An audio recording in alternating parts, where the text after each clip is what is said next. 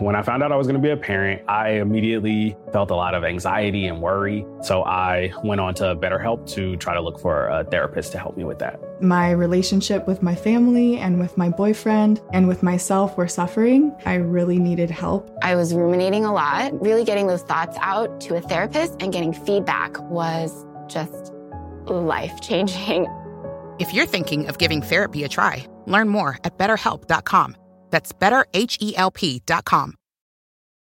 Here you are, BPMs high, sweat dripping, body moving, tongue panting. You're working hard, real hard, and you're thirsty. You need vitamins, nutrients for peak performance and energy. And your plants do too. Aw, I mean, just look at the little guy. Water-soluble plant food from Miracle Grow is full of essential nutrients. Just a little scoop into your watering can and boom, instant feeding and bigger, more beautiful plants. It's kind of like a sports drink for your plants. You may have to suffer from heat, but your plants do not.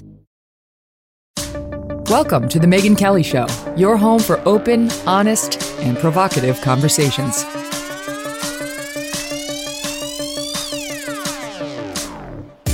Hey everyone, I'm Megyn Kelly. Welcome to The Megyn Kelly Show. Big show today with guests we love. Former Navy SEAL Robert O'Neill, the man who killed Osama bin Laden, is here to react to the killing of al-Qaeda leader Ayman al-Zawahiri and whether President Biden has some nerve talking about Afghanistan like it belongs on his list of accomplishments. All right. Plus, we're going to get into the military's recruitment issues and what Rob believes is behind the massive drop that we are seeing this year, just as we're backing a war in Ukraine on the Ukrainian side and are saber rattling with China and behaving provocatively with respect to, is this a good time to have the military recruitment dropping? What are we doing about it? Drag shows and woke military and lectures about white rage? Okay, we'll get into it. But first, we begin with Josh Rogin of the Washington Post. He covers foreign policy and national security.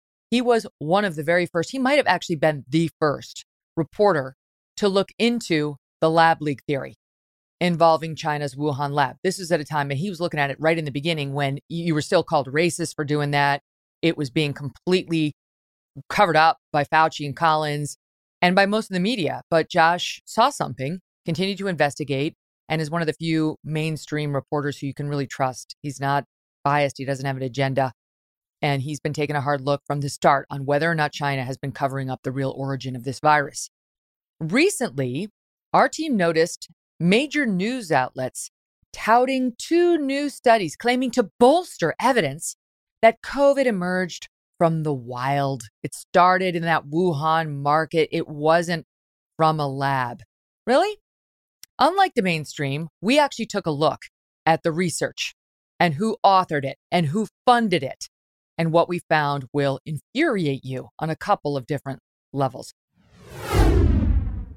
Whether you're a morning person or a bedtime procrastinator, everyone deserves a mattress that works for their style. And you'll find the best mattress for you at Ashley. The new Temper-Adapt collection at Ashley brings you one-of-a-kind body-conforming technology, making every sleep tailored to be your best. The collection also features cool-to-the-touch covers and motion absorption to help minimize sleep disruptions from partners, pets, or kids. Shop the all-new Temper-Adapt collection at Ashley, in-store or online at ashley.com. Ashley, for the love of home. If your child is struggling in school, then IXL is right for your family. IXL is an online learning program for kids that covers math, language arts, science, and social studies. Backed by research, kids using IXL are scoring higher on tests. It's no wonder it's used in 95% of the top 100 school districts in the U.S. Plus, a month of IXL costs less than an hour of tutoring. Get an exclusive 20% off IXL membership when you sign up today at IXL.com/20. Visit IXL.com/20 to get the most effective learning program out there at the best price. Josh Rogin, welcome back to the show. How you doing? I'm doing great, Megyn. Thanks for having me on again. Okay, so we see two studies just out. Now they've been peer reviewed. They came out in February 1st, and now they've been peer reviewed, so we're supposed to listen to them. And they suggest that COVID began in the Wuhan market and not in a lab. So I looked at this and I thought, okay, who studied? Who are the authors of these studies? One has 19 co-authors, one has 30 co-authors, and my eyes lit up when I saw it's all the same people who have been touting the Wuhan market theory as opposed to the lab leak theory all along, except for the very beginning of the pandemic, when many of these same scientists took a look at the virus and its genome sequence and all of that and said, holy shit, this looks like it came from a lab. This looks like it came from a man, like it was man-made. And then they had a conference call with Fauci and Collins, which was documented by the U.S. Congress pursuant to emails that they get their hands on. And within 48 hours of that meeting, back on February 1st, 2020, these scientists did a complete 180 and said, not only do we, within 48 hours, suddenly no longer believe in the lab leak theory, but it's racist, it's bigoted, it's wrong. And here they are again saying the same bought and paid for manufactured nonsense.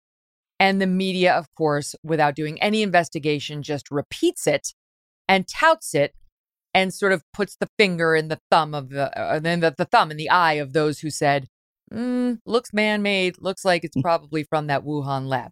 Do I summarize the events correctly?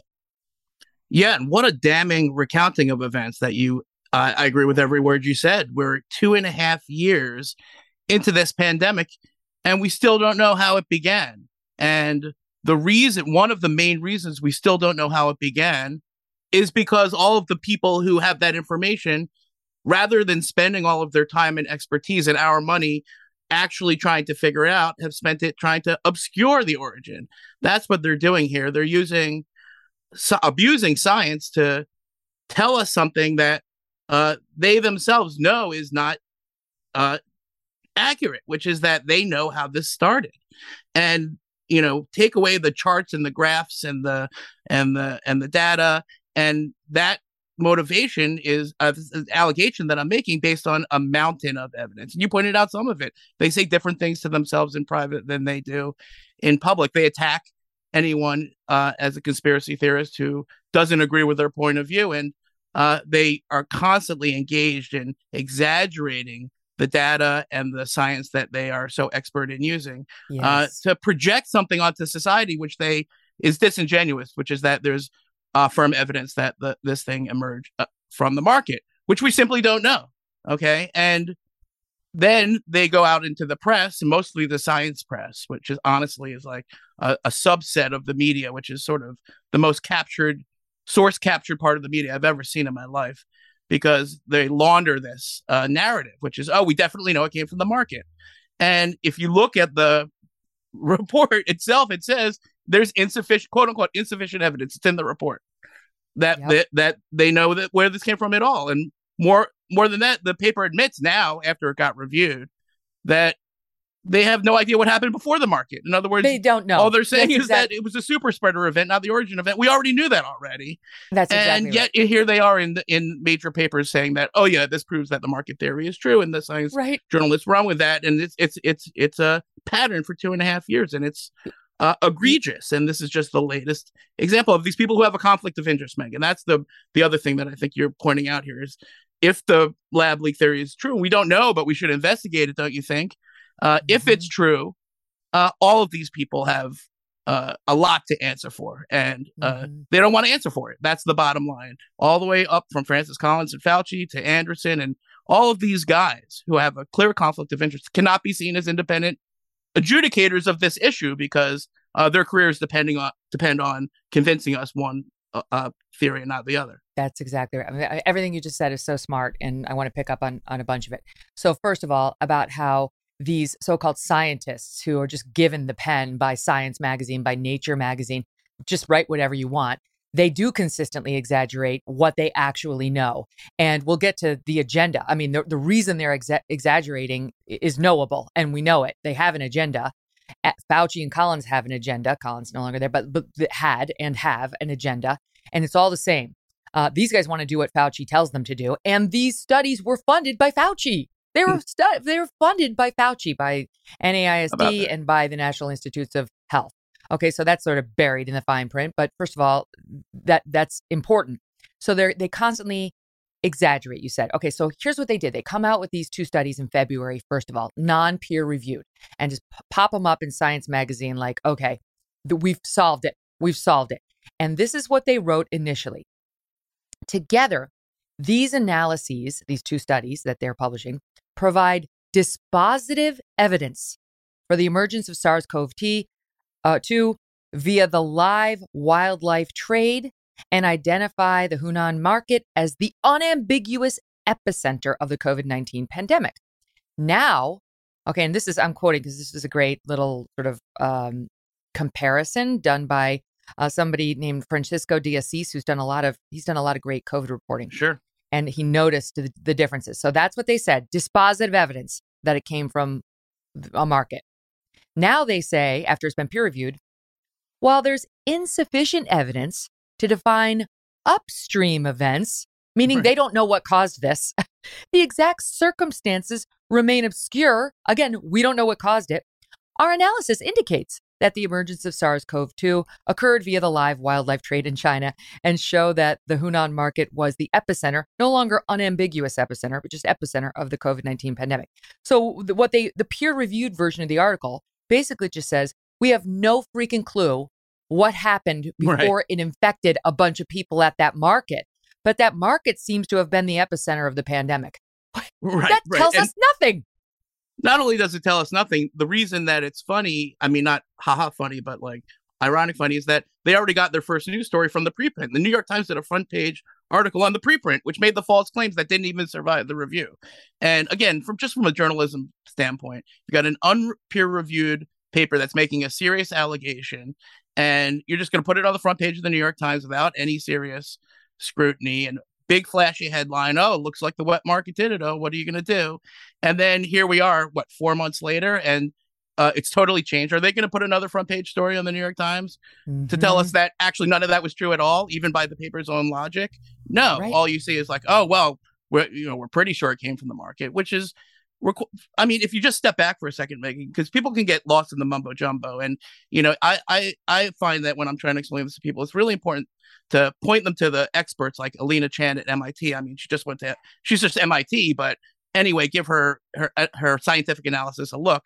But the big picture here is that why are they going out of their way to push one or another? Is that what science is now? Is science about, I'm going to decide what happened before I do the research and then find every little bit of evidence that I can to support what I already think and ignore all of the evidence to the contrary? Because what's more important than the data points in this paper, which is like, oh, well, there was a raccoon dog at the market, maybe, and we also found COVID at the market, and maybe COVID went through a raccoon dog, but we never found any raccoon dogs who had the virus. That's the logic. That's the argument. And then all of a sudden, we definitely know what happened. I mean, it's an insult, really, to the intelligence of the American people and the readers and the viewers, because if you just think about it for 2 seconds, you realize, oh, wait, they're taking tiny bits of data that they're cherry picking and then trying to convince us of something that they must know is a super weak argument. Why are they doing that? What's the scam there? And then the other thing is they're ignoring all the other evidence, which is that, we don't know when the pandemic started. It may very well have started in September. Okay, so they've got an entire field of research with 30 scientists and NIH funding and all this stuff to get you a paper that assumes that it started in December, when there's plenty of evidence that's not the case. It may very well have started in September of 2019 or October, when a lot of people got sick at the Wuhan military games. And, if you just think about that one for a second, you see the lie, you see the scam, the misdirect, the shell game. It's like, if you believe every single piece of data we picked and ignore every piece of data that we decided to ignore, then maybe you could think that this is what happened. But the bottom line is that there's zero direct evidence that came from the market. Zero. Not one animal, not one raccoon dog, not one mink, not one, what was the other? Pangolin. They came up with the pangolin. Yeah, where's that pangolin? Where's the magic pangolin? What happened to it? How did the virus get from the caves in Yunnan, 1,000 miles away, to this Wuhan market without spilling over on the way? How is it you didn't find like a string of pangolins and the people that they infected? And how come the virus happens to have a cleavage site that was being worked on. Stand by, because fear we'll get to that and later. cleavage is important. Because I just want to add to what you're saying, because the Sure. second study, that we're supposed to so revere, touted by the New York Times, concludes the most probable explanation for the introduction of SARS-CoV-2 into humans involves zoonotic jumps. Again, they're saying it came from an animal, from as yet undetermined intermediate host animals at the Hunan market. As yet undetermined. What they mean is we've never found the animal.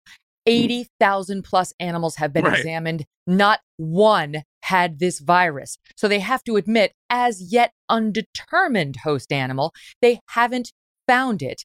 And yet we have all this evidence on the other side, including this lab asking for permission, through EcoHealth Alliance, Peter Daszak's group, for money to do exactly to a bat coronavirus, what appears to have been done to this COVID-19 situation, where they inject the furin cleavage site, which makes it more transmissible, potentially more dangerous. And I'll let you pick it up on furin cleavage site. Right. Mm-hmm. I mean, you're bringing up a really crucial point, which is that the real motivation behind a lot of this sort of, weak research pushed as conclusive evidence is that they want to tell people not to look into the other theory, right? And, that was easy for the first year of the pandemic because Donald Trump was president and he said it probably came from the lab. So all the people who wanted to stop you from thinking about that, all they had to say was, oh, that's a Donald Trump conspiracy theory. And most of the media was like, oh, we're not going to touch that thing. We don't want to be pushing a Donald Trump conspiracy theory. But then something crazy happened, Megan, is a guy named Joe Biden said out loud on the record in a statement that the lab leak theory is one of the two possible theories and we should investigate them both. And then another crazy thing happened. The head of the World Health Organization, Dr. Tedros, who rejected his own WHO COVID origin studies because it didn't investigate the lab. And he said, we really need to investigate the lab. And why should we investigate the lab? And, baked into all of these news stories about this weak research that cherry picks data on behalf of conflicted scientists who are trying to cover their tushies, baked into every one of those stories somehow is this idea that like, oh, well, this is settled now. We can forget about the lab. But the problem is it doesn't work anymore because there are now millions and millions of Americans who understand that con game, that shell game, that, let's say we believe everything in this paper, which I don't, we still need to look into the lab because it's another theory. And the people who are telling you not to look into the lab, like the Collins and Fauci's and Daszak's of the world, have retrenched to a new rhetorical position, which is like, oh, well, I guess it could have come from the lab, but we'll never figure it out because the Chinese government won't let us into the lab. And that's a retreat from their previous position, which is that you're a racist and conspiracy theorist if you even mention the lab. But it still serves their same goal of saying that there's nothing we can do, so we might as well just accept what they say and go about our business. The problem with they that, don't want us to look under the hood. They don't want to look at the lab, but they really don't want us to look at their work with those labs. And they don't want us to look at how American taxpayers funded the work that somehow, was centered around the very similar research to the research at the Wuhan lab that somehow spilled out in the town where that lab was, not 1,000 miles away where the bats were. And I'm sure that market had a lot of people from Wuhan walking through it. It's natural that a market would be a super spreader event, a lot of people in the market. But that has nothing to do with the fact that the unique characteristics of this virus suggest, according to people like Anderson, when they were talking privately but not publicly, that it might be connected to the lab in some way. He believed that, so I think we need to check that out. And the problem is no one is checking that out because the Biden administration did a 90-day intelligence review and then concluded they couldn't figure it out and washed their hands of the matter. And the Democratic Congress doesn't want to touch it because they don't want to get in the way of their own base, because progressives have concluded that this is now a political issue, which is not. It's not a political issue. It's not a scientific 10 million people are issue. dead. We need to know how it started. Peter Daszak, the guy whose EcoHealth Alliance we were funding, Fauci kept throwing money at. That was our taxpayer money funding for this very dangerous research that we were not overseeing. He was one of the first to beg to have the lab leak theory publicly rejected and warned, quote, that public release of the virus's genetic sequencing would bring, quote, very unwelcome attention. This was the guy doing the most dangerous research, for him, for his group. For him. And to take a look at the players, all the same players now are authoring these two latest studies being touted by the media as like putting an end to the debate. All these players have been involved in this from the beginning, trying to back up what Fauci and Collins wanted them to say, which is it wasn't a lab leak. It came from an animal. And one of them, we've talked about this. I did a Talking Points memo on January 14th. about this very thing and got into all the details we learned from the leaked emails. So here's one of them. Christian Anderson, he's with Scripps Research, a professor. Robert Gary, 2 R's in Gary, Tulane professor. Both of them on these 2 papers, and again, which were funded by Fauci and the NIH. They were involved earlier. And Anderson is quoted in the study as saying, "I was quite convinced of the lab leak myself until we dove into this very carefully and looked at it much closer." Does he mean very carefully in 48 hours from that February 1st, 2020 conference call with Fauci and Collins? Because just to refresh the audience's memory about how we're being lied to, and the media is complicit in it. Just to refresh you, Feb 1, 2020, Fauci and Collins had a teleconference about Rogin with 11 top virologists. The next day, Christian Anderson's belief that this was a lab leak was communicated to these guys through a British scientist named Sir Jeremy Farrar. Same for Robert Gary, both of whom are 2 of the authors on these latest studies. Fauci and Collins' preference that this, quote, very destructive conspiracy needed to be, quote, put down because it could do, quote, great potential harm to science and international harmony is on record. It's all over the emails, black and white. They're not contested. No one's claiming they're fake. Fauci called the lab leak theory a, quote, shiny object and assured colleagues that it would, quote, go away. All right. That's 2 days after Christian Anderson's belief in it being a lab leak theory was expressed as something between 60 and 80%. 2 days after that initial teleconference, this guy, Robert Gary, Anderson, and others did a complete 180, writing an article for Nature saying it was clearly not from a lab, clearly not man-made. And now this guy has the nerve to say in this study, I was quite convinced it was a lab leak until we dove into it very carefully, looked at it much closer. You're a liar, Christian Anderson. You lied. And 6 months later, after they published that article in Nature magazine, after, the 180, Anderson and Gary got an $8.9 million grant from Fauci and Collins. And now they're at it again. Yeah, I mean, so what a sort of damning, clear recitation of the events that prove the bias of these guys and prove also their likely intention to deceive us. Because, of course, he says that he changed his mind now when the emails came out. Now, when he's caught having said it, his explanation is, I changed my mind. And don't you change your mind when the facts change? But he didn't tell us that at the time.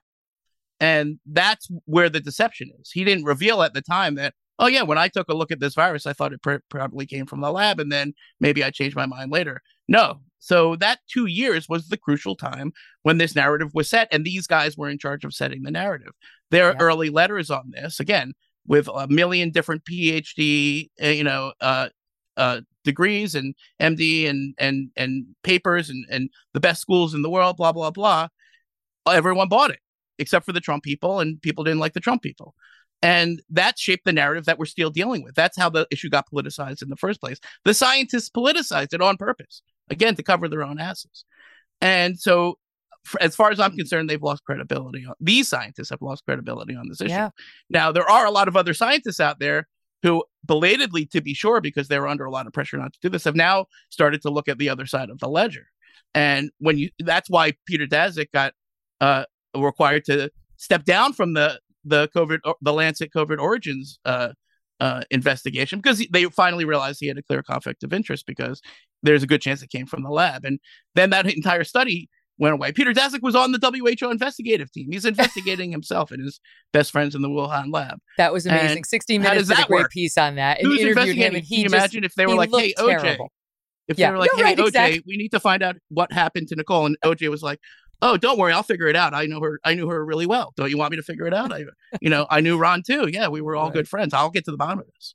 That's the mentality of putting Peter Daszak in charge of the COVID Origins investigation, especially since we later found out, a year later, that he had proposed putting furin cleavage sites on bat coronaviruses in China. Sometimes he actually talked about doing that. And then here we have a bat coronavirus with a furin cleavage site breaking out in the city where his best friends are in the lab. I mean, forget about Occam's razor. Common sense dictates that we should look into that lab, and we should look into all the. Now, you talked about that $8.9 million NIH contract, which is egregious. But what if I told you that USAID got a contract for $125 million? $125 million they put out to restart the project of virus hunting in foreign countries. The same project that $200 million before was called the PREDICT program, which didn't predict the pandemic, which may have contributed to sparking the pandemic. So the NIH is only one part of it. There, Fauci and friends are going back to the well, but also all of the huge virus hunting industry, they're itching to get started again. Okay. And the Biden administration, despite actually admitting that we don't know how it started and that they care about how it started and that they trying to investigate how it started, nevertheless didn't blink an eye when USAID put out $125 million. Now that's held up right now by a guy named Lindsey Graham, who's the appropriator in charge of that committee. Then you've got this investigation. That's the other thing. They want this to go away. Well, I'm sorry, but we're not going to be able to let it go away because we have to figure out what happened so we can make sure that it doesn't happen again. And, any disaster in the world, a plane crash, a nuclear meltdown, the obvious thing to do is to figure out what happened. Otherwise, how do you know what to do so that it doesn't happen again? And when Republicans take over the House, the investigation will be reinvigorated. And guys like Peter Daszak and Fauci, if he doesn't retire right ahead of this, which he might, are going to be called to the carpet. And and if they don't produce the documents, then they're going to face, subpoenas and other pressure to do so. Well, why don't we do criminal prosecutions? If you can prosecute Steve Bannon for not cooperating with Congress, or why not Anthony Fauci? It's like this is the precedent that the Democrats have set, and they're going to have to live with it if and when the shoe is on the other foot in terms of control. Well, it's interesting because there's a lot of sort of loose talk about criminal prosecutions of Fauci. I say let's do the investigation. And here's the other thing: it's before we get to criminal prosecutions, why not let the FBI have a crack at the origin investigation? When the intelligence community investigated for 90 days and then said case closed, we couldn't figure it out. There was one agency that had a moderate degree of confidence that the lab was connected to the outbreak. That was the FBI. Okay. And because they're forensic investigators, they actually know how to do a forensic investigation. They don't care about, Anderson's paper. They want to just figure out what happened. Something bad happened. So what about that? Let's go back to them. And I think you should have on your show Senator Roger Marshall, who's written to the FBI to ask them why is it that they think it came from the lab and what happened with that investigation. So I think this is not over, and this is far from over actually. And there's no statute of limitation on 1 million dead Americans, Megan. No statute of limitation. Those cases never get closed. And there's the crime, and then there's the cover up. And the cover up is what we're seeing right now, and it's ongoing, and it involves Americans and members of the U.S. government, and it needs to be exposed. And we've talked about this, of course, but just in the news today, it's not, of course, just the deaths. It's the extreme disruption, not just economically, but to children and people's lives. And there's news today on how the insanity continues here, Josh. Even with obviously there's still COVID out there, and some are reacting as though we're still in the midst of Delta or we're still in the midst of the original strain. And this is in the news as the DC public schools have now made the vaccine mandatory for 12 years old and up. They've made it mandatory. Okay. 85%, Washington Post reporting, 85% of all students between 12 and 15 have been vaccinated. But when you look at Black children only, that number drops to 60%. So the Washington Post notes Black kids who experienced disproportionately large academic setbacks during the pandemic could basically be banned from school in huge numbers next year in the name of safety and wellness, even though these kids have virtually no risk from COVID to begin with. The Washington, D.C. public schools are not alone. New Orleans in February added the COVID vaccine to its list of mandatory required immunizations for kids 5 and up. So they're looking at that coming the beginning of this. And here's where that goes. And just the COVID policies in general. Look out at LA. They had said that they were going to make the COVID vaccines mandatory. And now they've delayed it. And why have they delayed it? They had to. They said, it was a low transmission in schools and some 78% of our students 12 and up have already been fully vaxxed. Here's the truth. Half of their students were not showing up. The parents don't want to do this. Only 31% of parents of 5 to 11-year-olds have fully vaccinated their children. The vast majority of parents are not going to do this for their 5 to 11-year-olds. And even those with 12 and up are a little reticent because the kids face very little risk. So LA School District now estimating tens of thousands of students are missing right now from their back to school rosters. They say it could be more than 20,000 missing.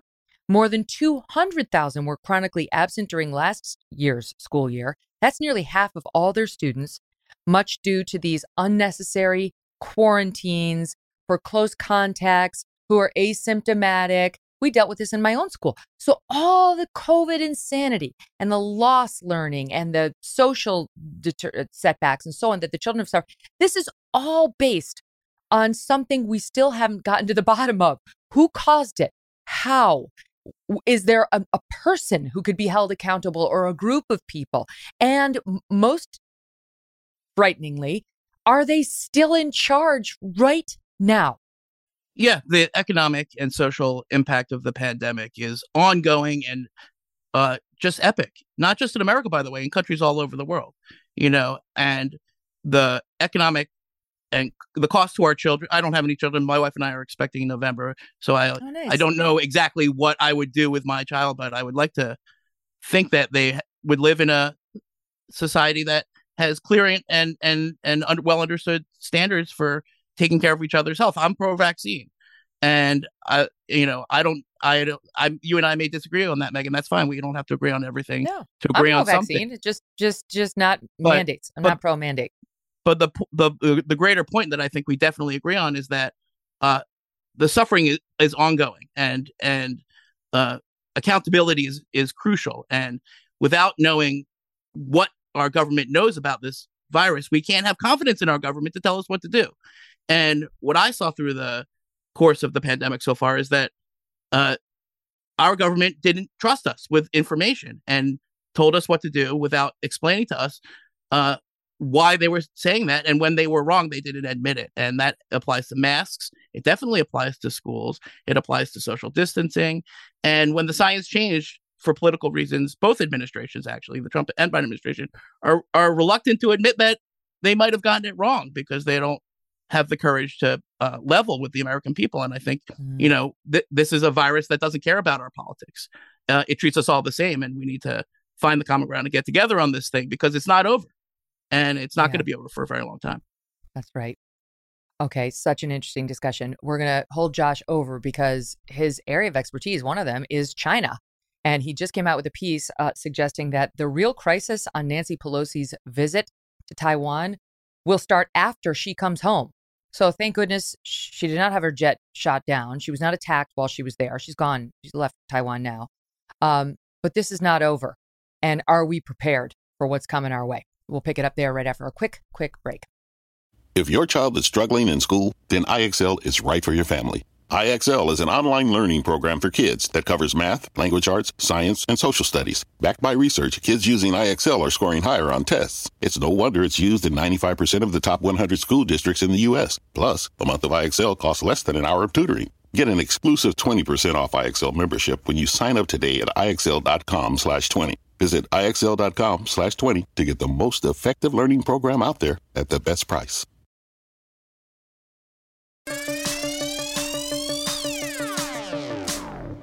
All right, Josh. So you wrote a piece that is entitled The Real Crisis, or that in which you posit the real crisis will start after Nancy Pelosi comes home. There was not a complete meltdown, at least not militarily, when she went over there, although tensions were high. And so what do you mean the real problems are going to start after she comes home? What's China going to do? Right. Well, Megan, for weeks, the Biden administration has been leaking to every reporter in town that this was the most dangerous trip ever, and the Chinese were really going to do something crazy. As it turns out, the sky didn't fall. We didn't get into World War III. The Chinese didn't decide to start a war over Nancy Pelosi's visit to Taiwan. They were certainly angry about it. It was certainly inconvenient for the Biden administration at a time when they were trying to downplay the tensions in U.S.-China relationship rather than stoke them. They didn't want Nancy Pelosi to go. They thought that this was an ego trip for her, a legacy item to add to her resume. And for them, the timing was downright inconvenient. So they begged her not to go in private. And then President Biden blurted out that she was going and that the military was against it. Actually, it was the White House, but close enough for Biden.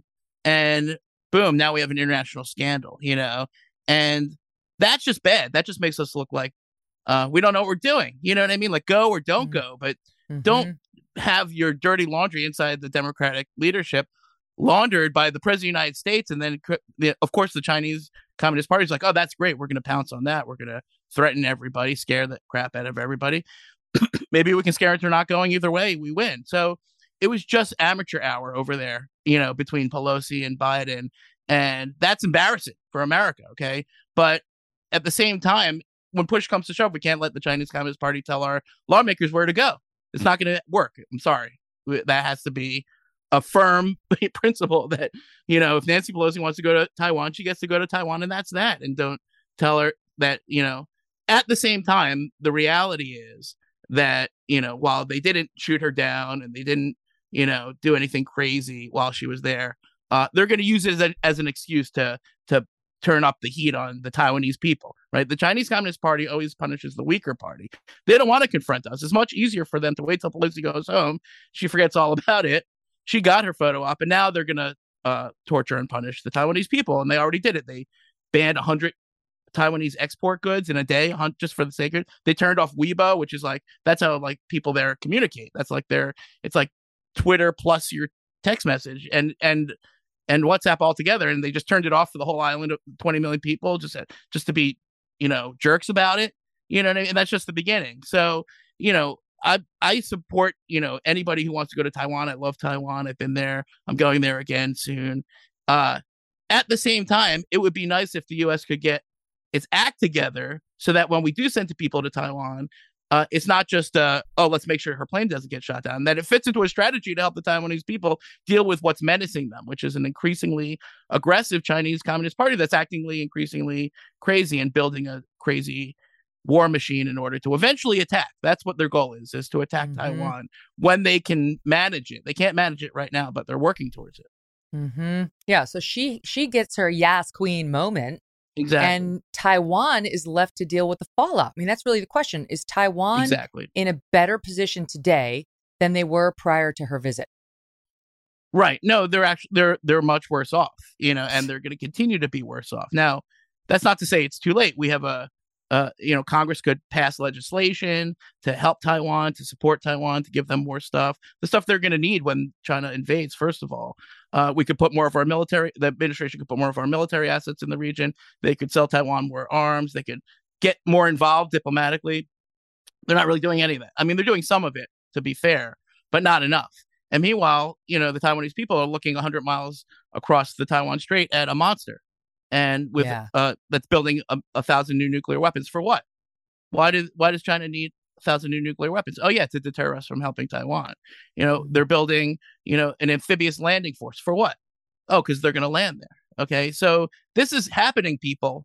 Okay, we better wrap our minds around it. Now, I get and that doesn't mean that we're going to have a war. It means that in order to prevent the war, we have to increase our deterrence. That the Ukraine war should have taught us, in my view, that whatever we thought about deterring these totalitarian murdering dictators, aggressive dictators like Putin and Xi Jinping, we were wrong. We miscalculated. Somehow he thought he could pull it off.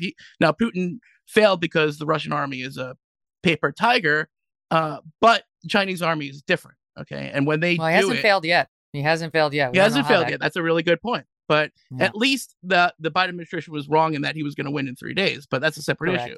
But to get back to Taiwan, what that should have taught us is, I asked President Zelensky, I was in Singapore, Megan, at this conference, and they pipe in President Zelensky onto the big screen. And I got to ask a question. I said, what would your advice be to the people of Taiwan? And he was very clear. He said, you've got to help the small countries before the big country attacks, not after. Once the attack happens, it's too late. So that's why I think that the trip was again, defend her right to go. Absolutely. That's an important principle. At the same time, to just show up. It's not like they didn't sign anything. She didn't bring anything. What'd she do? What I mean? She got her name in a building. So, and then leave. And now the Biden administration's got to clean up her mess. Okay. And the Chinese are saying, okay, now we've got a good excuse to do all this evil stuff to menace the Taiwanese that we didn't have an excuse for before. So we actually gave them an excuse. So all I'm saying is that the threat is rising. And this But situation is getting. let me ask you a question about what you said. Because Sure. I know Thomas Friedman of the New York Times had a piece the other day saying we need to sort of help Taiwan turn itself into a porcupine. Like, you got to get it Right. now. Just sort of what you were saying, not entirely, but he was making the same point of like, now's the time to get them armed to the point where the Chinese would recognize it would be folly to go in there and try to take control. Right. And I've seen others write, that's insane. Just as soon as we start shipping weapons into Taiwan on any increased basis or increasing our military presence in the region, they'll just act immediately. They'll just do it now. Like that. The Chinese, they're not entirely rational actors. They don't seem to be very afraid of us, nor should they be right now. I mean, you could make the argument anyway. We're distracted in Ukraine. Our military is not what it used to be. We can't even meet our recruiting goals, which we're going to get to with Robin O'Neill in a minute. But what's to stop them? Why, if we did something like that, right, ship in a bunch of arms to Taiwan now, wouldn't they just go in now? Right. Well, they're not ready. Otherwise, I think they would. You know, there's two things that determine when a aggressive totalitarian expansionist dictator attacks his democratic neighbor: intent and capability. They have the intent. They don't have the capability. They can't pull it off. They don't have enough. Literally, they don't have enough ships to land. They don't have enough missiles to flatten the place so that nobody's around to say boo. And they don't have enough nuclear weapons to make sure that we don't come to their defense. So they're building those three pillars. You know what else they're doing? They're siphoning off all of their banks. Why? Oh, so we can't sanction them. It's going to take some more time for them. You know what else they're doing? They're hoarding foodstuffs 20 times what they need in all sorts of grains and cassava and soy and corn. And, Chinese people don't even eat cassava. It's not the point. The point is that they're making sure that when the conflict comes, that they're prepared, he's doing it as fast as he can, believe me, Meg. So we have a small window. Most people think 3 years, maybe 4, maybe 5 on the outside, to arm the Taiwanese to the teeth so they can have a reasonable chance of defending themselves. Because who knows, A, who's going to be president, but B, if we're going to be able to get there in time, and who's going to make that decision. So the only choice to save Taiwan's democracy is to imagine if we had given Ukraine all those weapons that we're giving them now last year, as many people said that we should. Well, maybe, thousands of Ukrainians would still be alive today. And that's how we have to think about it. Now, there's big problems with that, right? There's a risk that you're going to escalate, that the Chinese are so crazy. I get that. I'm not saying we shouldn't ignore the risks. I'm not saying we shouldn't do it thoughtfully. But I'm saying the bottom line is, as George Washington once said, preparing for a war is one of the most effective means of preserving the peace. Okay. And that doesn't make it easy, but it does mean that we have to start now, and it does mean the window is closing. Now, we talk about Thomas Friedman's piece. I mean, if I'm remembering it correctly, he said that her visit was reckless, right? Yes. Now, I think that's wrong. I think the Chinese response to her visit was reckless. Now, again, I'm not defending the way the administration handled it, but for her to go, he's saying we just can't do that kind of thing. I disagree with that. But what did we get out of it? I mean, he wasn't really making this point, I don't think, but right. Tucker made this point the other night, and I got it the way he put it. Like, what did we get out of it? Nancy Pelosi's 82 years old. She's almost out of office. Everybody knows she's about to get booted as the House Speaker because the Republicans are likely to win. So what I think sort of the prediction we get very little. Taiwan gets hurt. She gets her Yas Queen moment, as I said. But what? Right. Why?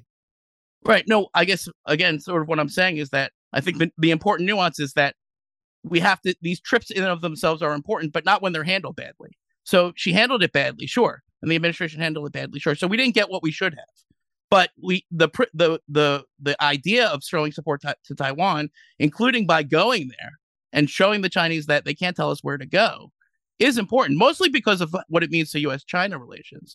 Because the more space that we give them, the more they'll take. And their appetite grows. Yeah, but we're already. But let me ask you my questions on this, because you know way more about this than I do. I just know what I read in the papers. But it seems like we're already in a very weak position right now to require anything of China. They own half of the United States. They provide us with half of our electronics and our medicines, and you could go down the list. They're buying up half of our farmland. And we're trying to set up these so-called guardrails. I saw you write a piece about this as well. We're like, okay, let's make the trade at least more economical or more fair. And they don't have to agree to that. And they probably won't agree to this. So it's like, what position are we in right now to do anything to saber rattle with respect to that? Our military is weak. We're already backing a war in Ukraine. We just lost a war in Afghanistan. We've been publicly humiliated. But this is not a good time to go punching China in the face, is it? Right. No, I understand that argument. The problem is that they're being aggressive on on their timeline, not our timeline. And sometimes you have to respond to the aggression of a bully, even when it's not convenient, even when you're doing something else in another continent. And, but you're very right to sort of broaden it out to what's going on in the U.S.-China relationship, because that's really the context here. It's not really just about Taiwan, because the Chinese Communist Party is expanding everywhere, not only around the world, but into our own society and on our campuses and in our tech industries and in Wall Street. And, and this is a very complex and multifaceted threat. And the military is not really the best answer. Like on that, I think you and me and Tucker could probably agree. It's not a military problem foremost. It's an economic and technological and ideological competition. That's what we have. That's the weak part.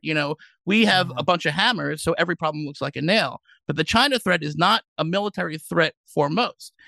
They're trying to change the international order, to advantage repression and autocracy against freedom and the rule of law and democracy. And that's the way we live our lives. So that should be really important to us. And it's much more difficult than shooting down a bunch of tanks or drones or something like that. And that's how we have to think about it. And I know. Okay, but wait, but let me ask you this too. Let me ask you this too. Okay, so David Goldman over at Compact wrote this piece saying we're sleepwalking into war with China, which could be the worst calamity that ever befell the human race. And he talks about how we've wasted $6 trillion or more in failed nation building campaigns over the past 20 years, while China's been focusing its military resources on surface to ship missiles, modern aircraft, submarines, electronic warfare measures on its coast, saying, quote, if we fight China on its home seas, we'll probably lose. He goes on to cite a 2020 book by Air Force strategist Stanford professor Oriana Schuyler Mastro saying, quote, China's offensive weaponry, including ballistic and cruise missiles, could destroy U.S. bases in the Western Pacific in a matter of days. Recent war games have shown that a military clash between the U.S. and China over Taiwan would likely result in a U.S. defeat, with China completing an all-out invasion in just days or weeks. They have 1,300 state-of-the-art ballistic missiles. They can destroy American aircraft carriers as well as bases in Okinawa and Guam, and on it goes, and saying Beijing will go to war to prevent Taiwan's sovereignty, but it would tolerate the status quo unless we get too obnoxious about promoting the sovereignty.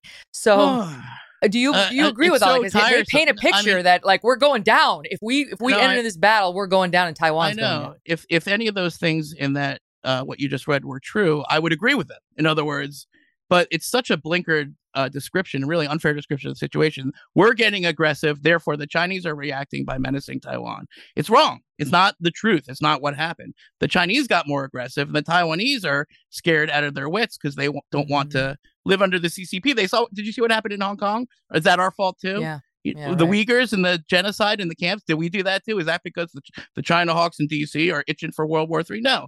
It's just something to say to lull us back into sleep while the threat builds. And, also everything that you read there is, again, related to the military threat. But, let's say don't get me wrong, a war with China is the worst case scenario. But if you think about it, the less worst case scenario is what we have now, which is essentially, they don't call it a Cold War. It's not the Cold War, but that's what we're in. That's what they think. Yeah. If you read They're just slowly taking over the United States of America when we're allowing it. But not to say that all the lessons of the Cold War apply or anything like that, but it is a systems battle and only one is going to win. Okay. And that's a battle that we can't avoid. And that doesn't involve ships and it doesn't involve missiles. It involves our economy. And when you see things like the chips bill for semiconductors, okay, great. We should have 100 things like that. Yeah, it's tiny. And so the problem is that all you have is people out there like this guy being like, oh, what do you want, a war? No, you don't want a war. I guess we just got to let the Chinese take over everything. What are you going to do? And that's essentially the position that the Vichy French had in the 1930s. And how did that work out? Okay. You can't just look across to the aggressive totalitarian expansionist dictator and say, oh, well, I guess they're so powerful and we don't want a war. So let's just lose and sacrifice our way of life by never provoking them. That's exactly what they want. That will have the opposite effect of what you want because it will embolden them. And then that will only make the situation much more dangerous. So the hot war is the worst case scenario. The Cold War is a less worst case scenario, but avoiding the problem is not an option. And if we care about the things that we believe in, including freedom rights, human rights, and the democracy that we live in, well, then we're going to have to come together on this thing and not just tell everybody that we just have to let China be China and it's all America's fault, because it's not the truth. Josh Rogin, you're so good. It's so great to have you back on. Thank you. Thank you so much for being here. Great to be with you. All right. And coming up, We will have the man who killed bin Laden, Rob O'Neill, on the assassination of bin Laden's successor, Ayman al-Zawahiri, in Afghanistan. He was in a safe house provided to him by the Taliban, by the very Taliban leader who wrote an op-ed in the New York Times. Okay? That guy who was saying, let's strike an agreement, too much bloodshed, was hiding Al-Qaeda's number one man. Okay. We'll get into all that with Rob, and we'll talk about China and the war threat and the military next. If your child is struggling in school, then IXL is right for your family. IXL is an online learning program for kids that covers math, language arts, science, and social studies. Backed by research, kids using IXL are scoring higher on tests. It's no wonder it's used in 95% of the top 100 school districts in the U.S. Plus, a month of IXL costs less than an hour of tutoring. Get an exclusive 20% off IXL membership when you sign up today at IXL.com/20. Visit IXL.com/20 to get the most effective learning program out there at the best price. Shopify is the global commerce platform that helps you sell at every stage of your business. With the internet's best converting checkout, 36% better on average compared to other leading commerce platforms, Shopify helps you turn browsers into buyers. In fact, Shopify powers 10% of all e-commerce in the U.S. Sign up for a $1 per month trial period at shopify.com/podcast free. All lowercase, shopify.com/podcast free, shopify.com/podcast free.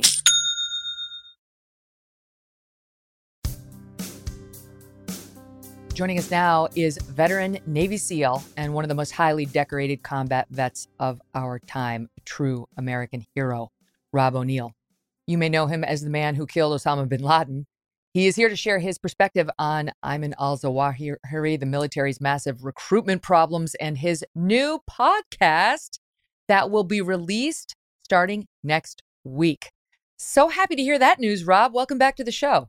Thank you for having me, Megan. It's always great to be on here. I appreciate you giving some props to my podcast. I'm excited to start that off to have a little bit more of a platform than however many jobs I get fired from tweeting. So it should be good. This needed to happen. I will download this just as soon as it drops. What's it going to be called? Just like, thoughts from Rob or what? No, we're calling it The Operator Podcast because my book's called The Operator, but it's not calling myself the operator.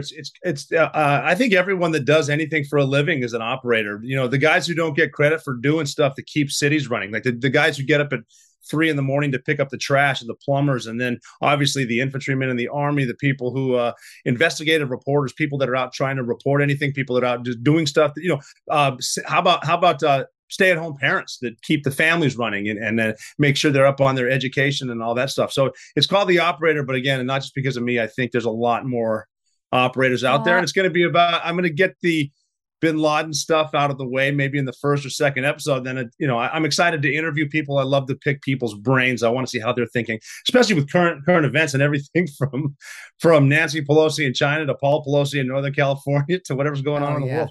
Yeah, like Paul Pelosi's having a grand old time while his wife's in D.C. and Taiwan and so on. Now, first of all, I like that name, The Operator, because, you call the operator. What does she do? She helps you. Like the operator's there to help you. That's what a Navy SEAL does as well. That's what you've been doing for America for a long time. Even after you I don't know if we say you left the Navy SEALs, but you retired.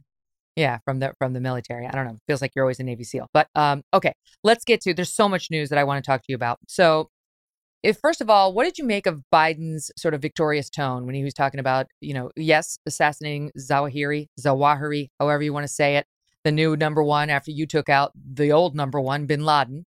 It's good. It's a military victory. He gave the command, so you can't take that away from the guy. And it's something that we liked. We don't want this guy alive. But I just couldn't believe sort of the audacity for him to swagger out there and even mention the word Afghanistan without a look of shame. I know it seems like a lot less than just a year ago. We had the worst military blunder or series of blunders in the military ever. And I mean, I can't, he did, on paper gave the call to make this thing happen. And as someone who's basically been wrong in every decision he's ever made as far as foreign policy in the 5 decades he's been in Washington, he should be a little bit happy about it. I wish he would have given more credit to the group of people who found him, the men and women who found the pattern of life of Ayman al-Zawahiri and where he was going, where they knew they would be. And they even took even though, the Haqqani network and the Taliban and Al-Qaeda are just ruthless and brutal to us. They took the time to make sure he would be by himself, and they used a missile that a lot of people didn't even know existed. That there's not. It's designed off a Hellfire, which originally was designed to fire from an Apache attack helicopter and destroy enemy tanks. And now they've got it to a point where it'll just cut things apart, split them in pieces, and no one inside was even hurt. And which I think is great. I would love to minimize collateral damage. I always think that children should never ever be on a list, and they made a direct effort, and it was a complete success. I can't imagine though the pain it was to go through to make that happen, because I know even before, I left the Navy in 2012, watching the woke mentality get into places like the CIA. I had guys that were agents in different parts of the world that I won't even mention that were getting out before retirement because they couldn't put up with it. And just that nonsense of what pronouns we use and what we can do where and how we can't offend and watch out for this.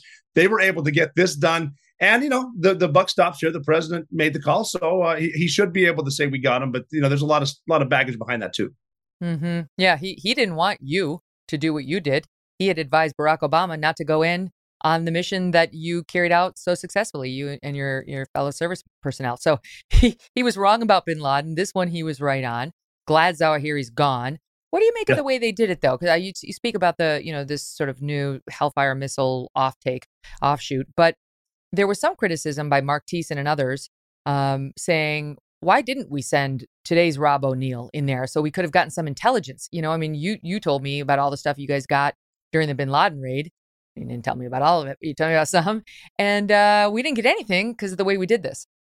Well, this one was a tougher target to take down than the safe house bin Laden was in. And as I think Trevor Noah said on the Daily Show, they should stop calling these places safe houses. They should call them a place where you think you're safe until something happens. But just with how they're surrounded by, there's Taliban, Haqqani, Al-Qaeda everywhere. The police are not on our team. Anyone who was on our team when we were there, if their heads haven't been cut off in front of their families, they're on the side of the bad guys. And we don't have bases on the way in. There's nowhere to fuel up. There's nowhere to go. There's not escape and evasion or anywhere to go. And so this is just an easy way to make sure he was off the deck, and they knew it was him. The way they found him had to be somebody got paid somewhere, the almighty dollar or the almighty euro, whatever we were using. Someone knew because we had a $25 million bounty on this dude's head, Zawahiri. And it goes to show you that I'm still amazed that some local on the ground intelligence assets will still work for us, because we've proven we don't really have any loyalty. But again, this is just something it all comes back to, and this includes us, we just cannot stay off of our phones. We got to have the phone. And even if Zawahiri wasn't on his phone, I guarantee someone around him was on his phone. Someone's talking about somebody. It's just they can't. It's like someone had to tag someone on Instagram. Look at me, I'm with the new boss or something. Mm-hmm. And I'm not privy to exactly how they did it, but that's the gist. Is people don't know when to shut up. Probably present company included. Sorry. Well, it's crazy how the very guy, Al-Haqqani, who wrote that op-ed in the New York Times, which led to a lot of blowback on the New York Times, even from its staffers saying, what the hell are we doing? This is pre the Doha agreement, saying, look, we pulled a quote. For more than 4 decades, precious Afghan lives have been lost every day. Everyone has lost someone they loved. Everyone is tired of war. I am convinced that the killing and the maiming must stop, Haqqani wrote. Okay, so this guy's saying, this Taliban leader, let's make an end to this. Let's find an end to this. This is the guy who is housing Zawahiri. Just as soon as we left and they promised we won't protect anybody from Al-Qaeda, we're not going to become a safe haven for Al-Qaeda again. Haqqani's like, how about literally this little pink house that I have? You can come live here with your whole family. You're going to love it. You can walk around, life can resume. You can do your terror videos. Welcome to Afghanistan. And in he moved. Now he's dead, but Haqqani's alive and well, and the agreement has been breached. What are we going to do about it? And what does all of this tell us about our policy? Well, the Doha agreement, we knew there's nothing there except them lying to us. And the word, lie gets thrown around quite a bit. These guys are really lying. Instead of having diplomats try to do this, they should have had, I was a battlefield interrogator. We would go into Al-Qaeda houses in Iraq, Afghanistan, different places. And I was one of the first guys to yank them out of bed as they peed their pants and get into their heads about what they're doing. And they're going to lie. So they lied during that. The Haqqanis, they've been around since the 70s. They were the Haqqani network, radical and ruthless. We were funding them when they were fighting the Soviets in the 80s. our hands are by no means clean on any of this, but we know exactly who they are. They're not going to tell us the truth, and they don't give a rip about human life. These are people that know that, and I'm still not saying they think, they know that when they get martyred, they're going right to heaven to be in their big mansion with 72 houses with a virgin in each and that kind of stuff. They don't care about what happens on Earth. They certainly don't care about the civilians. They don't want the war to end. Haqqani is not just radical Islamists. They're also criminals, and they love power and they love money. They can get all of this. Just get rid of the Americans. They know that we don't have the stomach for a long war. We also don't have the strategies. We don't know how to end a war. The last war we won, I think, was in 1945, and we unfortunately are the only nation in the history of nations to drop nuclear weapons on another country, which we did. But we don't know how to win it since then. We didn't know what we were doing in Korea or Vietnam. We didn't really know what we're doing in Grenada or Panama. We didn't know what the first Gulf War. We managed to tell the Shia that we'll get Saddam Hussein out of Kuwait and we'll rush right to Baghdad, and then we didn't. And then he slaughtered a lot of the Shia. And then right now in Afghanistan, which we had won in 2004, we just stayed there for a long, long time. So they know that we're a 24-hour news cycle type of people, and everyone's sick of the war and they're tired of hearing about it. And they're going to forget about Zawahiri next week. And it's going to be no one's going to say never forget until they come across our southern border and attack us ruthlessly again. So Haqqani's going to lie. His whole family's going to lie. And they're not living. Their biggest problem right now, other than ninja rockets coming out of the sky, is that it's about 115 degrees Fahrenheit. That's the only problem. And maybe some doors don't have indoor plumbing. Yeah, the difference was we decided to pretend that we believed them in the Doha Agreement and our pulling out and so on. Like, we knew what they were going to do. It's not like this is news to any of our leaders that they lie and that they didn't intend to not harbor al-Qaeda. But our president looked at us and told us it was so. And there's, to me, that's still bothersome. I still want my president to look at me and say, these are not good guys, but we're tired of being over there. We're going to take some calculated risks. He wanted us to believe that the Taliban was going to abide by its word, that it wasn't going to shelter al-Qaeda. Peter Doocy got into this with Kirby, who's both the Pentagon spokesperson and now backup or sort of co-press secretary for Karine Jean-Pierre, because she's such a disaster. And then they got pissed off because they're like, why is the white guy covering for the black woman? It's like, it's everywhere, Rob, the wokeness and the nonsense. In any event, here's Peter Doocy trying to get some straight answers from John Kirby on what the hell went wrong to the fact that we were housing Zawahiri in the first place. Watch it. So we know that the Taliban was harboring the world's most wanted terrorist. You guys gave a whole country to a bunch of people that are on the FBI most wanted list. What did you think was going to happen? I take issue with the premise that we gave a whole country to terrorist groups. I mean, again, I'd encourage you to ask. Harboring the world's #1 terrorist. How is that not giving a country to a terrorist sympathizing group? If not giving them permission to have terrorists just sit on a balcony. The question, I mean, Peter, the way you asked that, it makes it sound like we owned Afghanistan a year ago. It wasn't our country. It was an independent sovereign state. And the president made a bold decision to end a war that had been going on for 20 years because he believed then and still believes now that our national security interests are best met by meeting the threats of today, not the threats of 2001.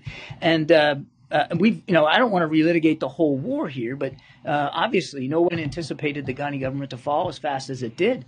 But we said at the time that as we depart Afghanistan, we're going to keep vigilant. We're going to stay ready, and we're not going to let Afghanistan become a safe haven for terrorists who threaten our homeland. And this past weekend, we proved that case precisely. Rob, my first thought is he better watch it.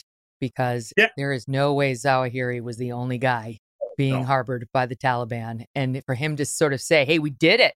We've done it. We took care of it. We've been watching. We took out the guy. That it's a lot more complicated than that.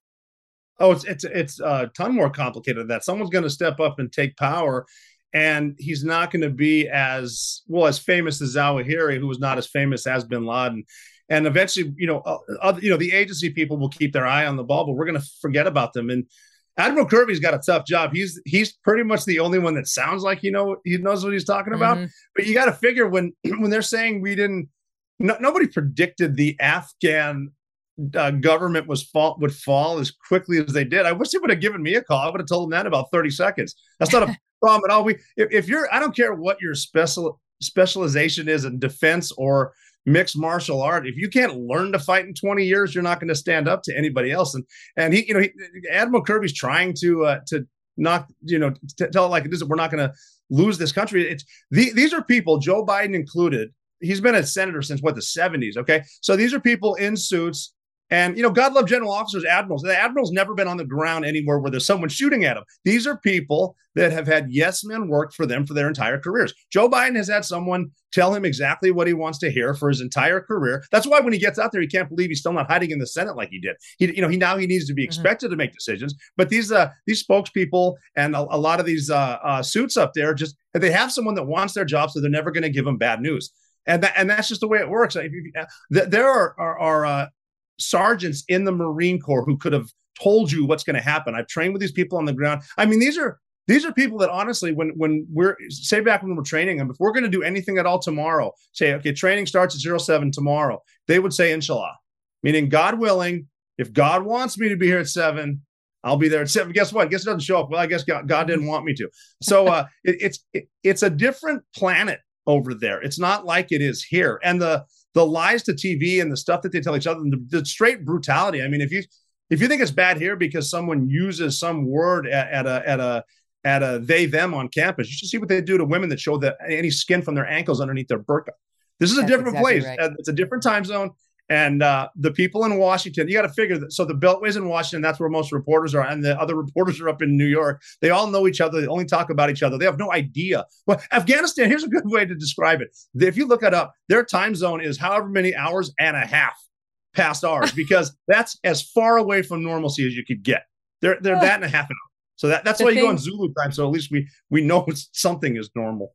The thing with women is, I know a lot of people say that's not our concern, is a backwards sort of culture that would allow that kind of thing. But, it's another thing that we were told by the administration, they've made promises. The Taliban's made promises on how they're going to treat women. Well, they've been kicked out of public offices and they've been kicked out of running businesses. And now there is a mandate that they can only show their eyes. They have to cover their entire body, and they have to have escorts wherever they go. And even the Washington Post, and not just an op-ed, the Washington Post editorial board took aim at Joe Biden's Afghanistan withdrawal in the wake of this news, right? Like, there were some headlines yesterday ripping on more conservative commentators for saying, it was great that Zawahiri was killed, and mocking those who said but after. Well, you know what? There is a but. We need to talk about the but, because the fact that he was being given safe haven there to begin with, and he wasn't the only one and isn't the only one, is cause for concern.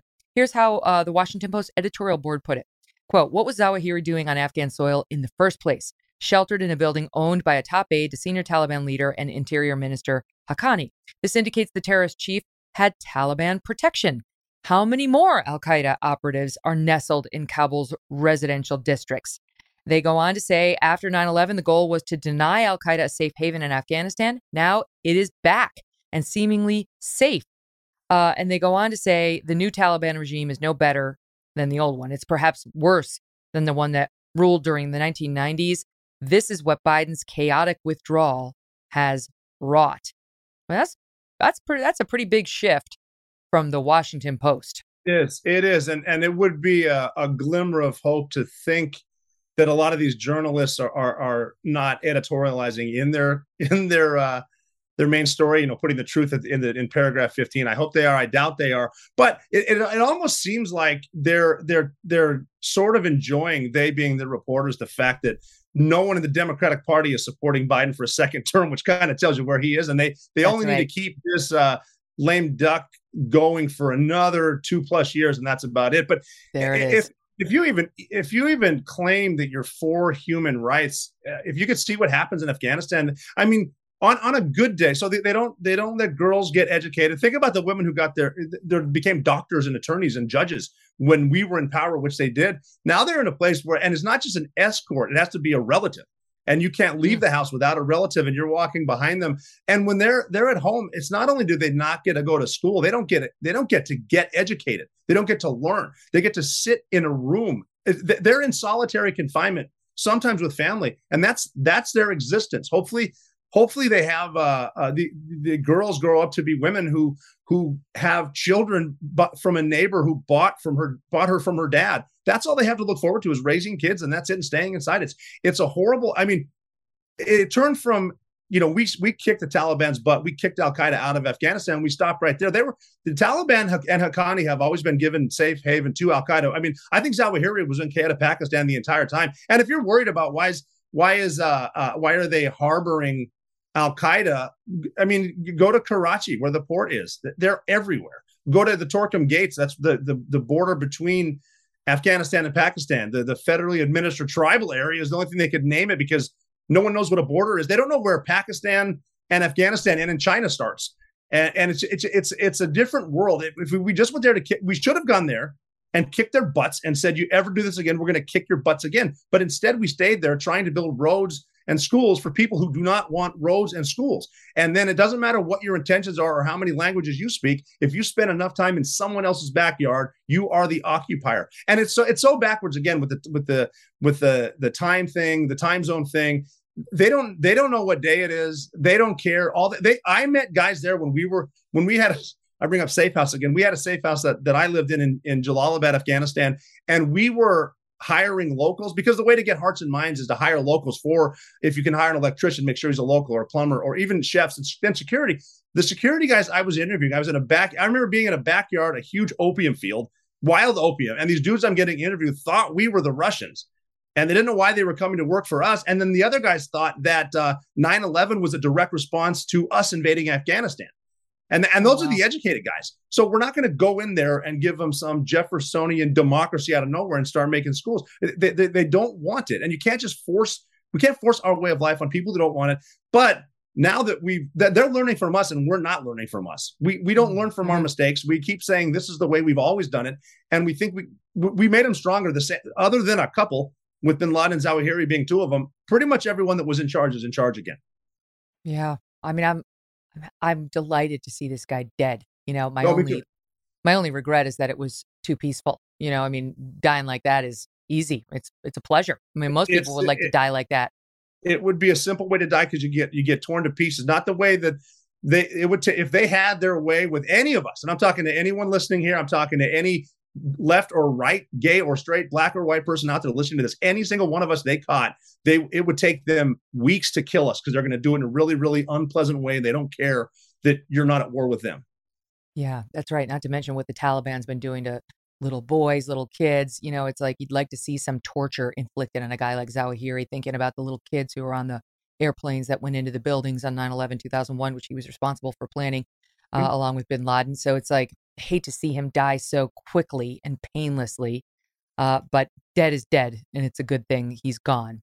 All right, let me shift gears and ask you about China with our first guest, Josh Rogin, expert on China and all sorts of things. We were talking about China and whether Nancy Pelosi's visit is a good idea. Is now a good time to be sort of provoking China or saber rattling with China or just upsetting China? And his position was basically, can't live our lives that way. China's been infiltrating the United States in many ways, many times, and we can't worry about provoking them because they're all about sort of this slow takeover.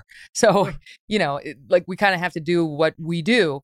However, I was given some pause when I read how strong the Chinese military's gotten. I knew it had gotten strong, but it's really strong.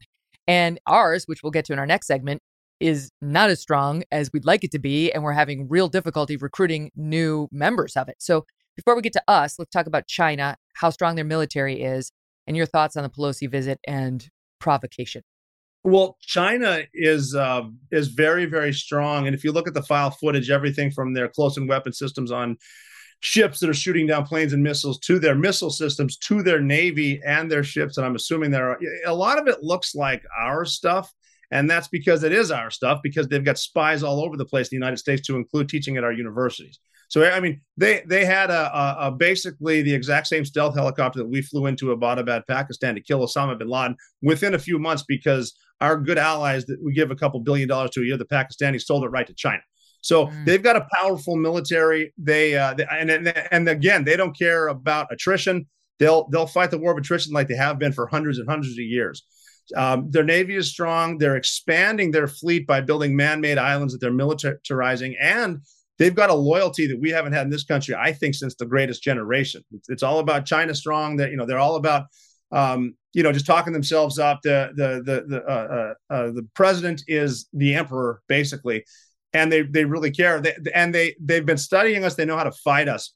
Fortunately for us, we're designed to beat large armies and navies, which we can still do, but we're really heading down a rocky road because they have the land, they have the will, they do have the firepower. And it's almost like one of those, well, we have defense on ours. They know the USS Rogin is right out there, which is a carrier, which is in a strike group that is protected by different ships and frigates and submarines and stuff like that. It's like, well, it's like the question you would ask them, well, what if they shoot one of their anti-ship missiles at the bridge of the Rogin? And they'd say, well, we'd shoot it down. Okay, cool. What if they shoot 10,000 of them at the Rogin?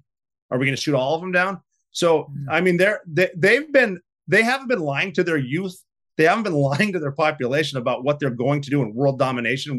We're just, I don't know why we won't accept it. And it's everything from who's being paid off to shut up about China. So China's legit. China is probably the biggest threat out there facing us right now. And the saber rattling thing, it's almost spooky to think of how it happened, because it's not like Nancy Pelosi, the Speaker of the House, put this on her itinerary. She had a call with the White House. Someone heard it and they leaked it, which, there are far too many people with security clearance as far as I'm concerned anyway. And I've always said, if everyone's special, then no one's special. So you don't deserve to have a top secret, a compartmentalized clearance, which a lot of people do. But someone from the Democrat Party in the Biden White House heard this and released it. Just who knows why? There could be something behind it, because they want Pelosi to be shown on her last hurrah as the Speaker of the House. I'm not afraid of China, and I'm the lone woman or person of Congress standing up to the Chinese. So there's a lot that are scarier about this than just China rattling their sabers. But they're definitely not afraid of us right now. Mm-hmm. Why would if we wanted to be provocative with China, why the hell would we use her? I mean, why wouldn't we demand a full and fair investigation into the COVID origins, right? Like, why would we send Nancy Pelosi, 82-year-old Nancy Pelosi, over there to go stay one night in the, Holiday Inn? I don't get it.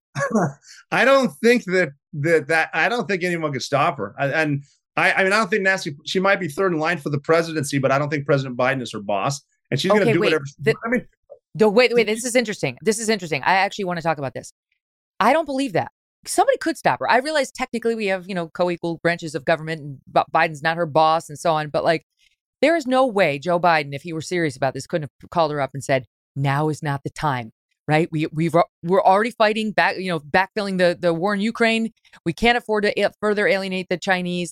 We'll get there, but not now. I believe he could have stopped her. I don't know. I mean, the Democrats are real. I mean, I disagree with a lot of stuff the Democrats do, but what they're really, really good at is party leadership. And I think that Chuck Schumer and Nancy Pelosi are the ones in charge. I mean, she spent $80 million of taxpayer money, so she could basically go over there and see the microchip company that they just invested in. Or distract from her husband's problems. Oh, yeah. Well, that's happening today, too. We're going to find out about what happens with the new judge that they just replaced at the last second, and happened to be a footnote at the end of whatever they're doing. And I'm not an attorney, but I'm smart enough to read the full article, I think. But I don't think Biden could have stopped her. I mean, if anyone could have stopped her, it would have been probably Barack Obama and Susan Rice, maybe Ron Klain, but that's about it. I mean, Joe Biden's he's got his third dose of COVID the past week and a half, because they're trying to think of a way to keep keeping him in a basement somewhere. Mm-hmm. I don't know. I think there's more to this story. I want to know more, because I do. Oh, no, there's more to the story. I'm dying to know. And if anyone listening and wants to tell me, why didn't he? Why didn't he? All right, that you could break that news on the first episode of The Operator. Stand by, because we have so much more to get to with Rob O'Neill. We are going to get into the important issue of this alarming decline in military recruitment. Do you think it has anything to do with Millie out there talking about white rage and dissing on white families who have been serving the military and serving this country honorably for decades? We'll get into it. If your child is struggling in school, then IXL is right for your family. IXL is an online learning program for kids that covers math, language arts, science, and social studies. Backed by research, kids using IXL are scoring higher on tests. It's no wonder it's used in 95% of the top 100 school districts in the U.S. Plus, a month of IXL costs less than an hour of tutoring. Get an exclusive 20% off IXL membership when you sign up today at IXL.com/20. Visit IXL.com/20 to get the most effective learning program out there at the best price. Okay, so military recruitment is an ongoing problem. And while it's gotten slightly better, there's a reason for that. They've had to artificially prop up the benefits to try to get people to enroll. So here's the story. As of June 27th, the Army had met only 40% of its enlisted recruiting mission for fiscal year 2022. and they only had 3 months left. Okay. Just over 40%, not even half. Now, they said, fear not, because the summer is typically when services recruit the most candidates following high school graduation. So now here we are in August, and Politico reports that the Army is now at 66% of its goal for the fiscal year that ends in less than 60 days in September. The Navy's at 89%. They're still below where they want to be and where they thought they would be. And what they are reporting is that the Army has now, for the very first time, offered a quick ship bonus of $35,000 in all career fields for new recruits. It used to be $25,000. They've upped it to $35,000. That has helped their numbers. Doesn't get to the root cause of why people didn't want to do it to begin with. What they're saying right now is that in fiscal year 2020, the regular Army got 61,000 and change, which was 100% of their goal. In 2021, they got 57,000. So they lowered the goal, but they met it, right, by about 5,000. And now this year they wanted 57,000 new recruits, and they're not there. And they don't know whether they're going to get there. Having said all this, they testified before Congress they expect to be 10,000 soldiers short of the planned end strength for the fiscal year. The forces are, bottom line, not going to be as strong as we want them to be, and they are having trouble finding new guys who want to be associated. And it's not just the Army, as I mentioned. There are other branches who are struggling to meet their numbers as well, other than the Marines. None of this factors in the layoffs that we've seen in the National Guard, in the reserve troops, some 60,000 we lost who can't go and fight for us now because they wouldn't get the mandatory COVID vaccine.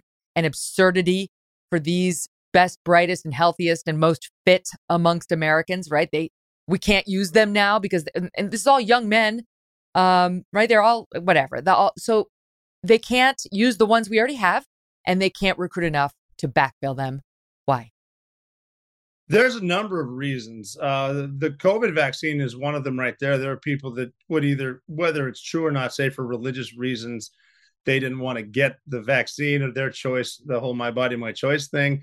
And then just, from where it came, it's a Chinese-made biological weapon they released on the world to see how we would respond. In the military, unfortunately, allegedly, sure. In the military, you have to follow orders. When we got in, if we wanted to fight in Iraq, we had to get. I got anthrax 7 to 11 different times, and we got smallpox a bunch of times, and a lot of people got sick doing it. But we knew that they were orders; we had to take them. So the vaccine thing, it's 6 and 1, half a dozen the other. Whether you want to do it, how bad do you want to fight for your country? But then there's other stuff that's not necessary. There's the whole you can get a tattoo or not based on a request sheet that your chain of command fills out. You can't do it here, you can do it there, or now you can do it here, can't do it there. Just dumb stuff like that. Some guys are just not physically fit. Some people spend too much time with their head and their neck bent down looking at their phones, and they have no interest in getting out and getting fit. And then a major reason, and I've seen this personally with people who want to join, is that they hear about how woke is taking over, which it is.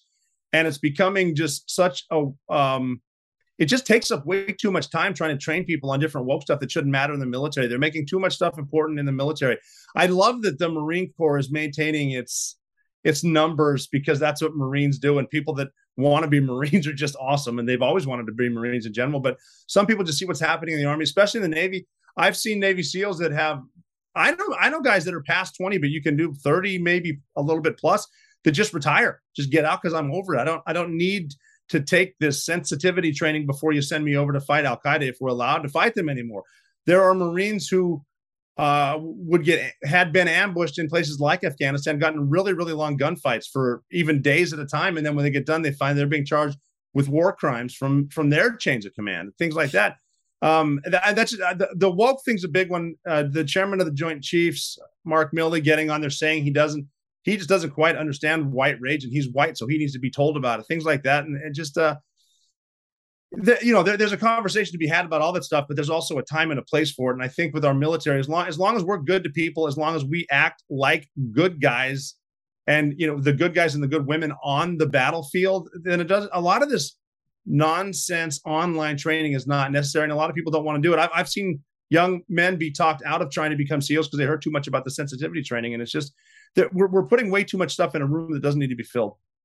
Yeah, it's like you guys are out on the battlefield actually shooting bad guys, and you say, "Oh, I got him," and you're going to get corrected on he went by them. Let's get the pronouns correct. He said, well, even with, I'll get asked a lot about the bin Laden raid itself, and they'll say, so did you guys carry cameras on the bin Laden raid? And I said, hell no, because the general doesn't need to know how justice was served. It just was. And all it's going to do, it's the same guy that's sitting on his couch that is correcting Patrick Mahomes on a Monday. Well, if I was there, I sure would have done this. No, you wouldn't have. You'd have crapped your pants. That's what you would have done. And just be happy you did it. Some of us have the self-awareness to know that about ourselves, and that's why we didn't sign up for the military. I want to get to the fitness thing in a second, because that's interesting to me. You know, the whole fat is beautiful, fat is fabulous. That's like the new belief in America. It's like, well, not like in your firefighter, not in your Navy SEAL. But let's table that for a second, because I want to spend some time on the white rage and General Milley. So we had Victor Davis Hanson on the show yesterday. He's amazing. He wrote a great piece on this, and we talked about it just a little, but not enough. And he said, this is from his piece. About a year ago, Austin and Chairman Milley took time out from assuring Americans that all would be well in Kabul to testify before Congress about the Pentagon's effort to address white rage in the 6-month aftermath of the January 6th riot. What was startling about their testimony was the utter lack of data showing any general trends that white soldiers were any more or less likely to practice racial discrimination or chauvinism than other ethnic and racial groups in the military. Goes on to say, they seemed entirely oblivious that the U.S. Army depends on generations of family loyalty to the armed forces. Such heritage and legacy considerations have ensured a steady stream of recruits for frontline combat units. In other words, over generations, the same families, drawn from mostly middle-class cohorts, have served disproportionately in combat units in Vietnam, the various Iraq conflicts, and Afghanistan. Indeed, if the military was consistent in its racial fixations, it might have noted that white males, the purported targets of the Austin and Milley efforts to ferret out supposed white rage cells, died in 3 wars at roughly twice their numbers in the general population. And here's the last piece. He says, traditional military families are not sending their sons and daughters into the ranks. It is not the danger of combat or the rigor of military life that families fear, but the suspicion that their offspring will be targeted for ideological indoctrination and coercion that is either extraneous or antithetical to military efficiency. Yeah, he's right on the money as usual, and a lot of this has nothing to do with proficiency in the military. Why do you want to complicate things that don't need to be complicated? When I was getting out of the Navy right around 2012, it was the big thing was repealing Don't Ask, Don't Tell. And this is after the bin Laden raid, about 6 or 7 months after. I'm back in Afghanistan with a room full of people. I'm in there with Navy SEALs, but also combat support. There's men and women there. And there are people that I know damn well are gay. And looking around, I'm like, does anyone care if anyone here is gay? And they're like, absolutely not. All we being the person on the ground, all I cared about was if I get shot and I'm wearing all my stuff, can you carry me out? That's it. And it's that simple. And when I went through the front door, I wasn't thinking about George Bush's policies or Barack Obama's policies. I was either thinking about the man or woman in front of me or behind me. Actually, I didn't need to think about the man or woman behind me because I knew behind me was safe because they got my back. And just bringing in this, and it goes back a long way. We're seeing this in every aspect of our life. This is going to in education. And what I've seen up close myself personally is just, you only know what you're taught. And if you're taught hate, you're probably going to grow up hating. And it's a shame that we're bringing all this into a military. I wrote a book, The Way Forward, with Dakota Meyer. I think he was the only white guy in his sniper team. And it's none of it mattered. We don't think about stuff like that. And you don't need to blame someone for something that none of you had anything to do with in the first place. A lot of the stuff they're trying to train people and teach them not to do is not happening anyway. And especially in a combat unit. If you're out there doing what the military is supposed to do, or if you're on that ship and everyone from the navigator to the people who are tying the knots and the lines to moor the ship and everything, the guys in the tank, the people on the sub, they're not thinking about this social awareness stuff. And it's just being pushed on everyone at a point where why are we wasting so much energy on this? The whole purpose, I mean, you tell me, you've been through it, but it seems to me the whole purpose of military training is to equalize everybody, to get everybody sort of in the same mentality of like, we are equal, we are a team, we work together. Like, I'm not really Rob O'Neill from Butte, Montana. I'm a Navy SEAL. I'm a U.S. Navy SEAL. And so is the guy next to me and the guy on the other side. And this messaging does exactly the opposite. It tries to lower the guys and the gals who happen to have white skin as some sort of, they need to be shameful because they're full of rage or superiority based on their skin color, which is a lie. It's bullshit. And it's really divisive in a group that should not be divided. They shouldn't be divided. You got to figure the first day of boot camp, the first day of SEAL training, the first day of any specialized training, the first thing you do is shave your head because there are no individuals here. You're wearing the same uniform because we're all the same. And that's the way we're going to think about it. When we're in Hell Week, which is 5.5 days awake with no sleep, carrying boats on our head with 7 guys, I don't really care what he looks like. And like I said earlier, I don't care if he's gay. Is his boat under the head or is his head under the boat? Can he carry the boat with us and stay with us? When we're in combat, as long as he's not hiding behind a rock, well, not for good reason, but cowering and fighting back, I don't care about all the other stuff that's not going to matter. It is seriously one team, one fight. And just adding this stuff in there, at best, it's going to make someone look inward and say, well, maybe this guy does hate me because my skin's different than his is. And that's not the case at all. At least in what I've seen. Again, I can't put myself in anyone else's shoes, but I can put myself in a few thousand people's shoes with whom I served in combat. And none of us felt like that. Yeah. The other theory that Victor had was that the military has really become politicized. That, during 4 years of Trump, we saw extraordinary behaviors from some of our top generals and officers, like Milley coming out and admitting that he called his Chinese counterpart around, in the aftermath of the election about Trump. Like, he's unstable, but don't worry, I've got it. We're not going to attack you. Like, what? And then just some of the op-eds that were written by top generals during the Trump presidency, talking about how, they're that I'm quoting from Victor here, Washington Post op-ed, retired generals Paul Eaton, Antonio Taguba, and Stephen Anderson melodramatically, without evidence, warning the nation of a supposedly impending coup should their commander-in-chief, Donald Trump, be elected again in 2024. Stuff like that makes the military into a political entity that necessarily rules out at least half of your potential recruiting class, right? It's like these diehard MAGA moms and dads. You think they want to send off their 18-year-old kid to go fight for those guys? It's, again, politicized because that's the swamp, that's DC, and that's where the Pentagon is. And so you get a lot of these people that, they're all thinking about their next line of work too. They're going to run for the Senate. They're going to work at Lockheed Martin or Boeing. What are they going to do? And everything from, someone somewhere said something to me about my job. If I don't say this negative about Donald Trump or whatever, we need the military industrial complex because we need to keep the contracts going so the people can still get paid. And so I need to, all the lobbying stuff that goes on like that. So someone, I can't take credit for this, but someone tweeted out something along the lines of World War III is don't start worrying about World War III until Paul Pelosi starts investing a ton in Lockheed Martin or something like that, because they're the people that make the, I don't know, whoever came up with that was really smart. And but I mean, it is, there's so many layers to the onion of when we go back to Navy SEAL training, we master the basics. Keep it basic, keep it simple, stupid. That's our thing. Keep it simple, stupid. KISS. When I get asked about any advice in life, describe your life in a phrase. I would say free throws.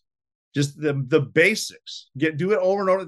The basics and then repetition. Master the basics. There's no reason to make everything complex. A lot of stuff, whatever you think the answer is the answer. And all of this stuff, 95% of the shit you're worried about doesn't happen anyway. But we're so redundant with so many different departments, and so many people want that award so they can get that promotion, so they can get that next job. There's just so much out there. And like him or not, Donald Trump was against that. He's trying to trim the fat, but God forbid you try to, when's the last time in DC someone said, well, that problem solved, we can disband that department? Not a chance in hell. We're still taking our shoes off for the TSA because one guy 20 years ago lit himself on fire and did it wrong. Yeah, that's exactly right. We're still doing it. Your point initially about how we haven't won wars and the disgrace of Afghanistan being not exactly a morale booster for the current service personnel, nor those we're trying to recruit. It's like, look at the way we got out of Afghanistan. It was a disgrace. And then we had 13 Marines and other service personnel killed. Then we dropped a drone and killed a bunch of people who hadn't actually committed it. Then you've got Joe Biden as the commander in chief, who's either asleep or wandering aimlessly. He's not exactly the guy who's like, I want to go take command from that guy. All these things factor in. However, here's a curveball for you. Okay, this is from, hold on. Okay, this is the Pentagon and the Democrats, okay? The Gil Cisneros, the Pentagon's chief of personnel and readiness, tried to blame the recruiting problems on the abortion ruling. On Dobbs.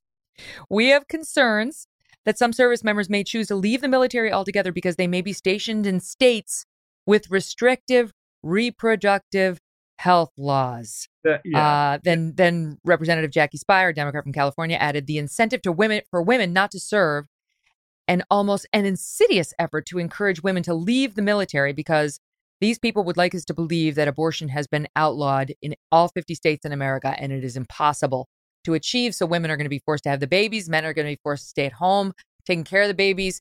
No one's going to be able to have an abortion if they don't want a baby. And this is really the problem with those missing 10,000+. Yeah. Thoughts on that? Yeah, I was having a great day today, and right now I think I'm dumber than I was when I woke up for hearing that. that is so ridiculous. Again, I'm not an attorney, but I know that if it's not directly in the Constitution, it's referred to the states. That's all that happened. And just today we saw a state vote for it to keep abortion. The last thing on your mind is where I'm going to get stationed because of an abortion law. They can't. Now, I mean, don't get me wrong. Maybe if you're a young sailor and there happens to be a lot of clubs around, maybe you're thinking about it more or something like that. But I guarantee it's not the woman's reproductive rights or there are no women out there that didn't join the Navy because they can't get an abortion in the state they make it. They don't even know where they're getting stationed. They don't even know where they're going. There's literally not one. This is a lie. No, and they're not caring.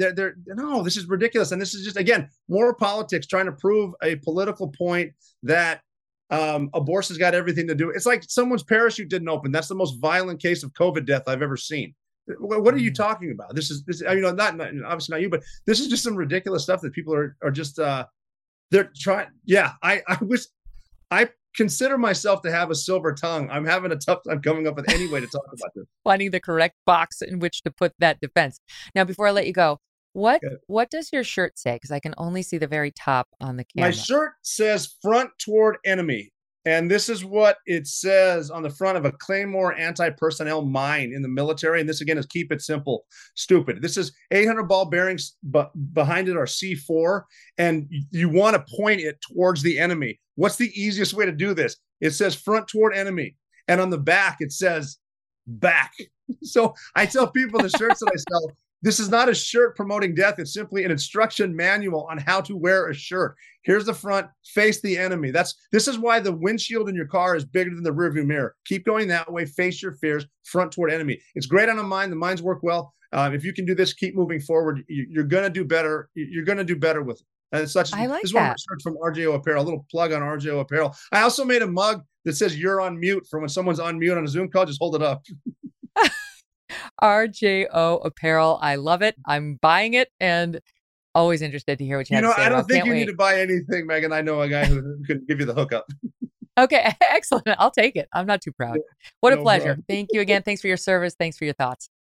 Absolutely. Thank you for having me. Anytime. I want to tell you that tomorrow we have a special episode we've been working on for some time to prepare for you that takes a deep look at the rise in teens who are detransitioning from being trans, right? The mainstream media does not like to feature these folks. They like to pretend it doesn't happen. It does happen.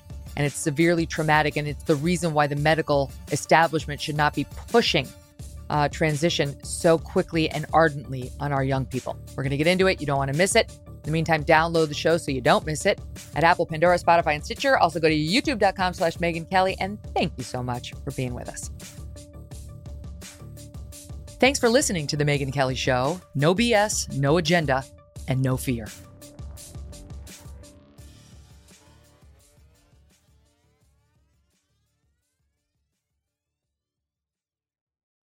Shopify is the global commerce platform that helps you sell at every stage of your business. With the internet's best converting checkout, 36% better on average compared to other leading commerce platforms, Shopify helps you turn browsers into buyers. In fact, Shopify powers 10% of all e-commerce in the U.S. Sign up for a $1 per month trial period at shopify.com/podcastfree. All lowercase, shopify.com/podcastfree, shopify.com/podcastfree.